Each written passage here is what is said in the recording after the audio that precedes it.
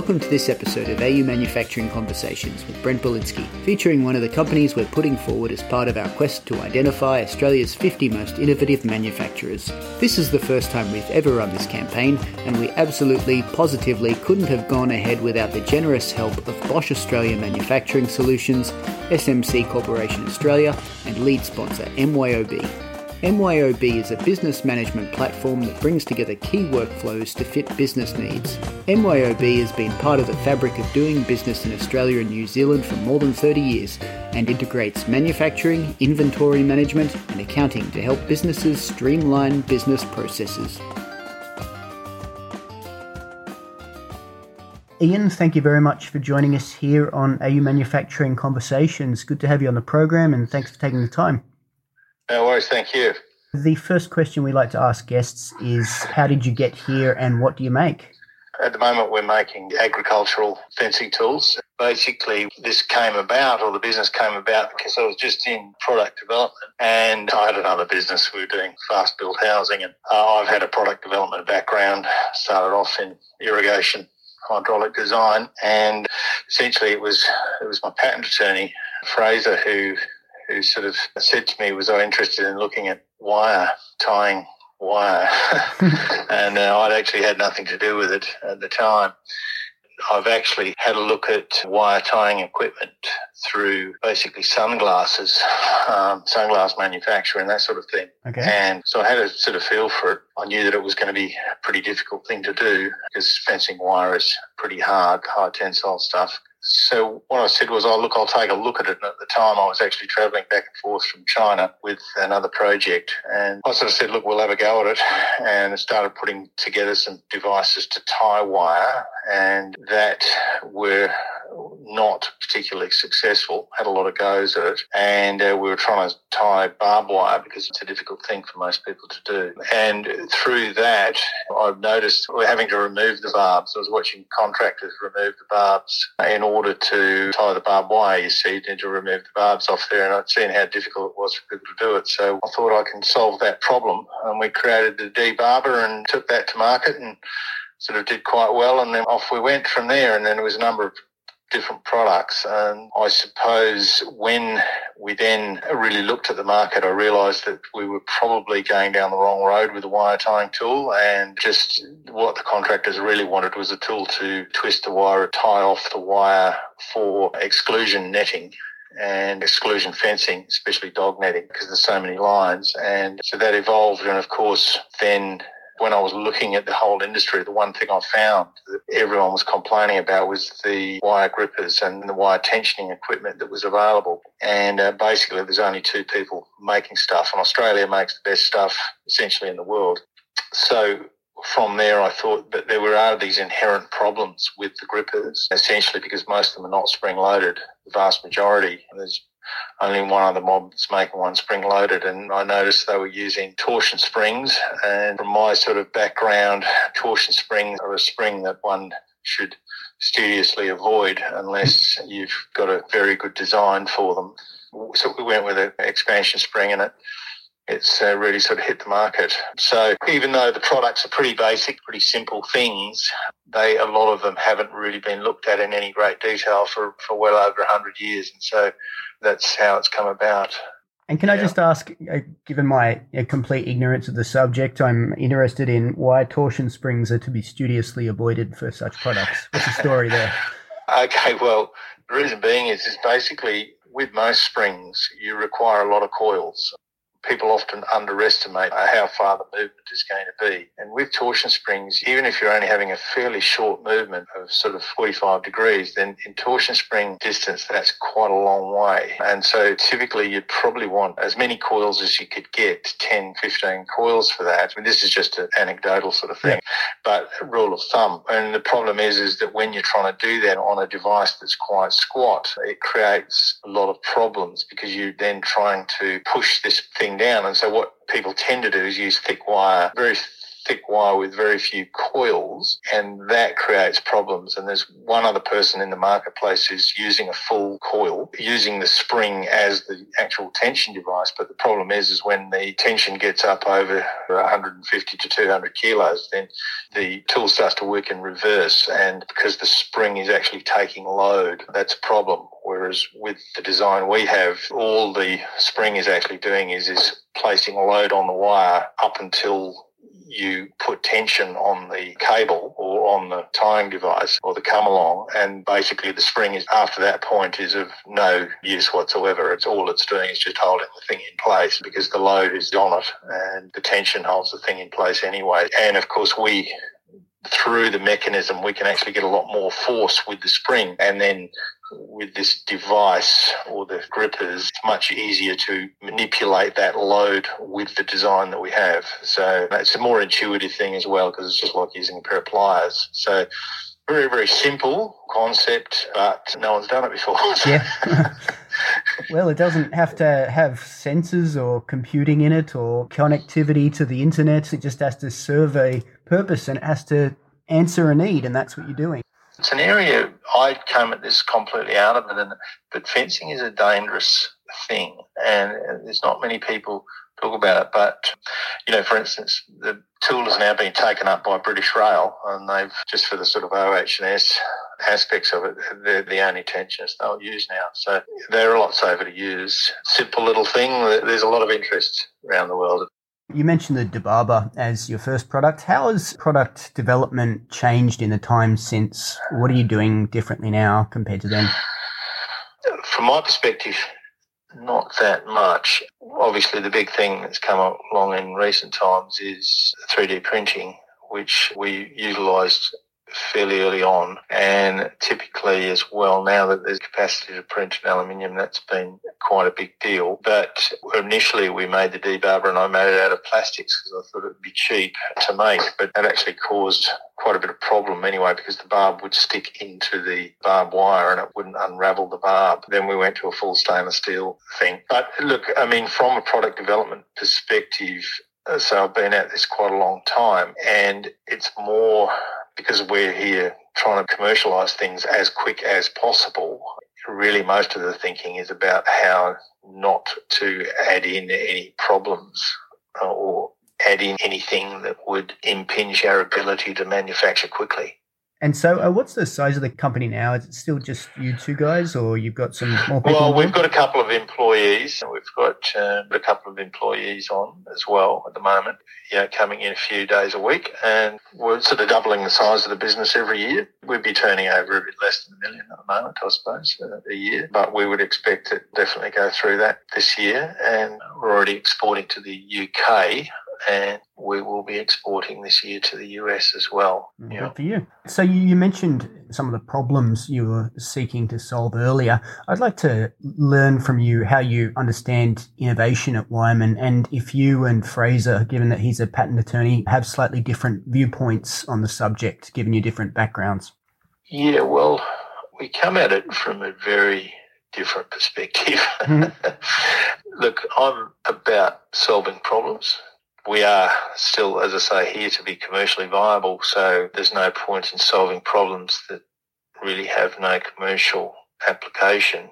So we tend to look at it from the perspective of if there's a problem we feel that is solved. Now, often it's very difficult to tell how much or what the value of solving that problem is because no one else has solved it. So how do you compare that to what's out there? So it can be very, very difficult to tell what the value is of what you're doing. But I come at it from the point of view, can it be done? It can be done at a price that the customer or someone's prepared to pay for it, and a large amount of people are going to pay for it. I think around all those sorts of things. I sort of think three-dimensionally, so I think about the problem, whereas sometimes Fraser will present me with a problem, so this is a problem that needs to be solved or was worth trying to solve, and then I'll give it some thought. If I think we can solve the problem, then we'll step into it. We're also after things that are fairly small so that we can ship through the postal service. That just means that we just broaden our market scope much more that way. And then from where Fraser comes at it is obviously Fraser being patent attorney has met many, many people with a lot of ideas, and he can bring an input into things that is very, very broad and also can flag issues from an IP perspective, which can be extremely helpful. So it's a completely different way of looking at things. He was also a sort of electrical engineer by training. We'd like to take another moment now to acknowledge our sponsors, MYOB, as well as Bosch Australian Manufacturing Solutions and SMC Corporation Australia. There would be no Australia's 50 Most Innovative Manufacturers campaign without them. Be sure to check them each out via the links in the show notes and give them a follow on LinkedIn. In your nomination, you mentioned that rural folk tend to be very direct with their assessment of solutions, and that's been a part of your success so far. Could you tell us, please, about how product testing and customer feedback look for you guys? Typically, with stuff that I do, I will make something, we'll try it, and we don't do a hell of a lot of product testing unless, of course, there's a safety sort of factor behind it. But, I'll make it, try it out, see does it work. In essence, does it pass the pub test? If that feels right, it's then a question of really understanding how much it's going to cost you to manufacture this at scale, understanding the whole way in which you're going to take it to market. And then we will make a few. So make a few at, even if it's quite high cost. So essentially we're selling it at below cost, and we will just put it into the market and see if there's a desire for the product and if people want it. And if they like it, and give it to people. What do they think of it? Do they use it? And we will give people that we have respect for, give them the unit, see what they say about it. And then if that goes well, then we'll go to a limited run of them, maybe 100 or so of the particular device, 200. Then take that to market, see how it goes, see what people feel about it, and then with that really start to understand what it's going to cost to scale up. If it's working, we'll carry on. If it doesn't, we'll drop it.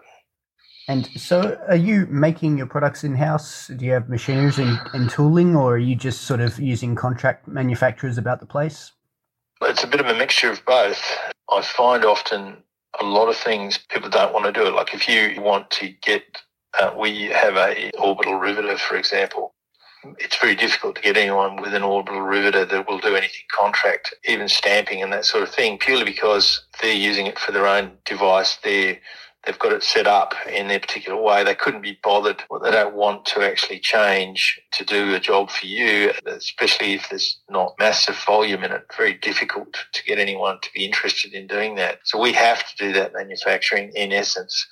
And so we do a certain amount, but other stuff, it would just be simply too expensive to own all of that equipment. It's just not realistic to do that. And so we farm that out. A lot of stuff we get laser cut. Some stuff will get stamped. We have presses ourselves as well, but we would use that as much as a backup as anything. So some stuff we'd get made offshore. A lot of stuff we get made here, and we try to do as much, obviously, in Australia as possible, because we prefer to do that anyway. But the other side too is, and especially in recent times, if shipping gets in your way, suddenly you don't have anything. Yep. You don't have a product to sell. Doesn't matter how cheap it is if you haven't got it. Right. And so you mentioned the wire grippers earlier. Do you want to expand on them? Well, the only thing I would say on that is that the wire grippers have been very, very good, because what it's done is just it opened up a lot of other different. So we sell a lot of other tools allied to that wire gripper. We have a lot of IP in the company. You've got the picket extensions, essentially, which are more of an infrastructure style item. The wire grippers have just started to drive a large part of the business, because we do strainer boards as well, and then people use them on that. And we tend to find that it's a sort of an entry product to us as a brand. People buy that and then they go, oh, that's pretty good. And then they buy more stuff associated with that, and then they'll swap over their whole sort of setup to start using them. So, and it's allowed also to deal with wire in a different way, or to actually strain the wire differently. So that one product is a bit of a gateway style product, really, in a way. I saw that the grippers are a part of quite a few kits that you have. It's a standalone product, but it's also a part of other products. That's right. I mean, even to the point of us using it for people to hold wire and pull wire. So if you want to run a lot of wire out and you want to run some barbed wire out, you don't really want to get hold of it by your hand. So then you can just grip this onto it, and then we have a handle that goes with it, and then you can pull the wire along it. It's not going to let go. It's quite unusual, like to the point where we could actually even sell them to people for holding pictures on walls, right? Because you just squeeze the handles, move it up and let it go, and it'll grab on. Before the tape was running, you mentioned a bit of activity related to some interest on Facebook. Now, I'd like to know how your customers are finding you currently. Are you getting attention via reviews or word of mouth or search engine results? What's the source of your business leads? When I came to this business, when we came at it, I have had businesses in the past where I've tried to sell big things to corporates, housing and so forth, equipment to corporate players. Now, the problem with that is, yes, you might sell a lot and you might do a lot of big contracts, but the problem is that you also might not. And as a general rule, people can be very, very cautious. So you sort of can often be spending a lot of time waiting for the big contract or something which may or may not come. So it was a deliberate effort to go for a business this time. One of the good things was that we started off cheaply. And when we looked at the competitors, a lot of the competitors would not sell components. And that was one of the things where the grippers went, no, we'll just sell a small thing. And that means that someone doesn't need to spend hundreds of dollars. They can spend $70, $80, and they've got a tool, which is, again, a bit of a gateway product for us. We can ship that through the small post bag, and that's got us out there. And so what happened was that meant that we could then go on to internet marketing and sell this that way. So it's a very considered thing that I sort of wrote. I've got to learn about how to sell online, especially through COVID. It was a very good thing. So because also a lot of people are remote. And if you think back to, in America, they had the Sears catalogue and people bought out of that and it got shipped out to them and away you went. And so that was a definite idea. And so from there, obviously I explored Facebook, YouTube, and how to really get yourself onto Google. Fortunately, I reached out to Tim Thompson. Yep. He was just sort of starting out as an influencer. There's just this concept of influencer marketing, didn't know whether it was worth doing, but from all the sort of stuff that I'd been reading, I thought it looked like the right way to go. And it's been a very, very good thing for us. He seemed to get a kick out of it, and I helped him in a few ways, just with the production side of things. It's this sort of video or filmmaking style stuff. It worked very well for us. But the learning about how to do stuff online has been, it's quite an eye-opener. But, YouTube is a big deal. And obviously working your way through SEO. Interesting you mentioned Tim Thompson. I don't speak to many makers of fencing products, but the one I can remember was Nicole Davidson from Davo's Fencing Clips, and she mentioned that she got a pretty decent boost from their product being on Tim Thompson's program, so it seems to be popular. There's no doubt. Look, he set out to be a YouTuber producing content. He's a content producer, essentially. I think probably even, we had a bit of a shot on landline, and YouTube means a lot to people, again, people out in the bush, because television services are not out there. A lot of guys one of the funny things is a lot of guys, they're sitting on a remotely driven header or tractor and they can watch YouTube. So it resulted in quite a bit of damaged farm equipment, probably. But that's the reality of it, and quite a lot of people are watching what Tim Thompson is doing. We hear it at the shows as well. People reference it, so it's been a very, very good thing for us. And so what are your ambitions over the next few years? Are you looking to just keep doubling every year? I don't know.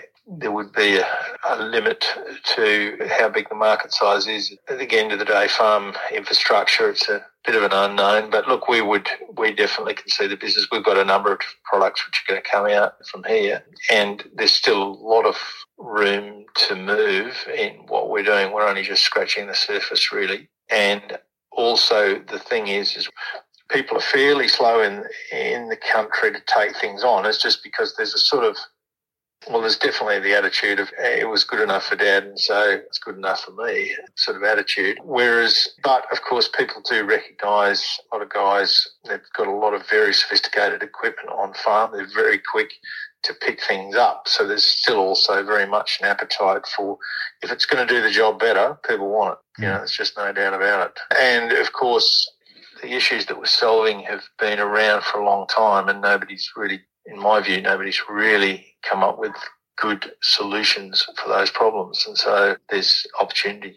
So lastly, is there an issue within manufacturing that isn't getting the attention it deserves? Well, the only thing I would say to that is probably IP and the length of time that IP would be around, especially designs and so forth, that they could be a bit longer, because what the problem is often the scale-up process is long and quite arduous, because you've actually got to obviously tell the market that you've got the product, and that can take quite a long time to let people know that you have it. And by the time you've actually really got going, the IP is about to expire. So that is something that definitely deserves some attention. Okay, Ian, well, that's everything I wanted to ask you. So thank you very much for joining us here on AU Manufacturing Conversations, and thanks for entering our Australia's 50 Most Innovative Manufacturers campaign. All the best with that. Okay, thank you. See you later. All right, all the best. Thank you. Bye-bye.